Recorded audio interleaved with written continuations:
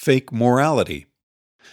God, say the religious fundamentalists, is the source of all morality. There can be no morality without a judge who rewards and punishes. If we did not fear hell and yearn for heaven, then what would stop people from murdering each other left and right? Suppose Omega makes a credible threat that if you ever step inside a bathroom between 7 a.m. and 10 a.m. in the morning, Omega will kill you. Would you be panicked by the prospect of Omega withdrawing its threat?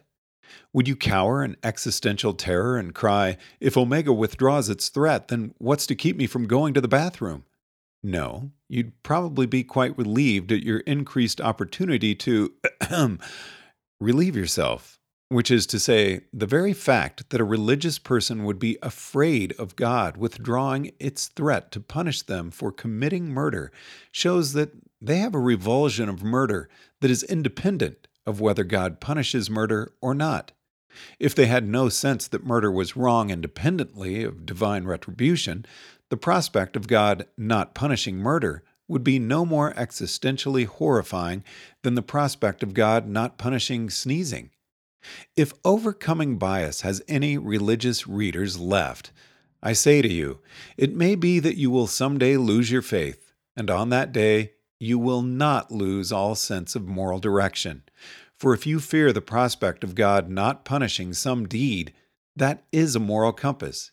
You can plug that compass directly into your decision system and steer by it.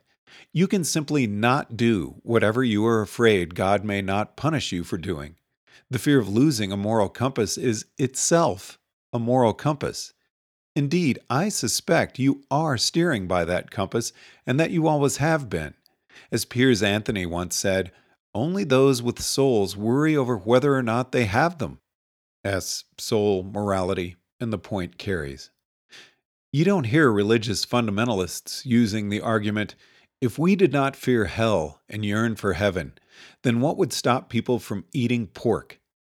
Yet by their assumptions that we have no moral compass but divine reward and retribution, this argument should sound just as forceful as the other.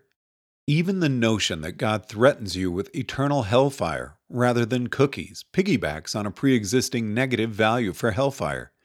Consider the following and ask which of these two philosophers is really the altruist and which is really selfish.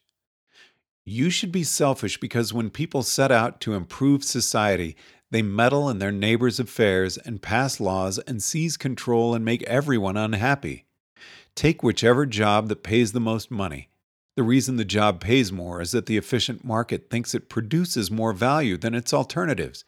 Take a job that pays less, and you're second-guessing what the market thinks will benefit society most. You should be altruistic because the world is an iterated prisoner's dilemma, and the strategy that fares best is tit for tat with initial cooperation. People don't like jerks. Nice guys really do finish first. Studies show that people who contribute to society and have a sense of meaning in their lives are happier than people who don't. Being selfish will only make you unhappy in the long run. Blank out the recommendations of these two philosophers, and you can see that the first philosopher is using strictly pro-social criteria to justify their recommendations. To the first philosopher, what validates an argument for selfishness is showing that selfishness benefits everyone. The second philosopher appeals to strictly individual and hedonic criteria. To them, what validates an argument for altruism is showing that altruism benefits them as an individual, higher social status, or more intense feelings of pleasure. So which of these two is the actual altruist? Whichever one actually holds open doors for little old ladies.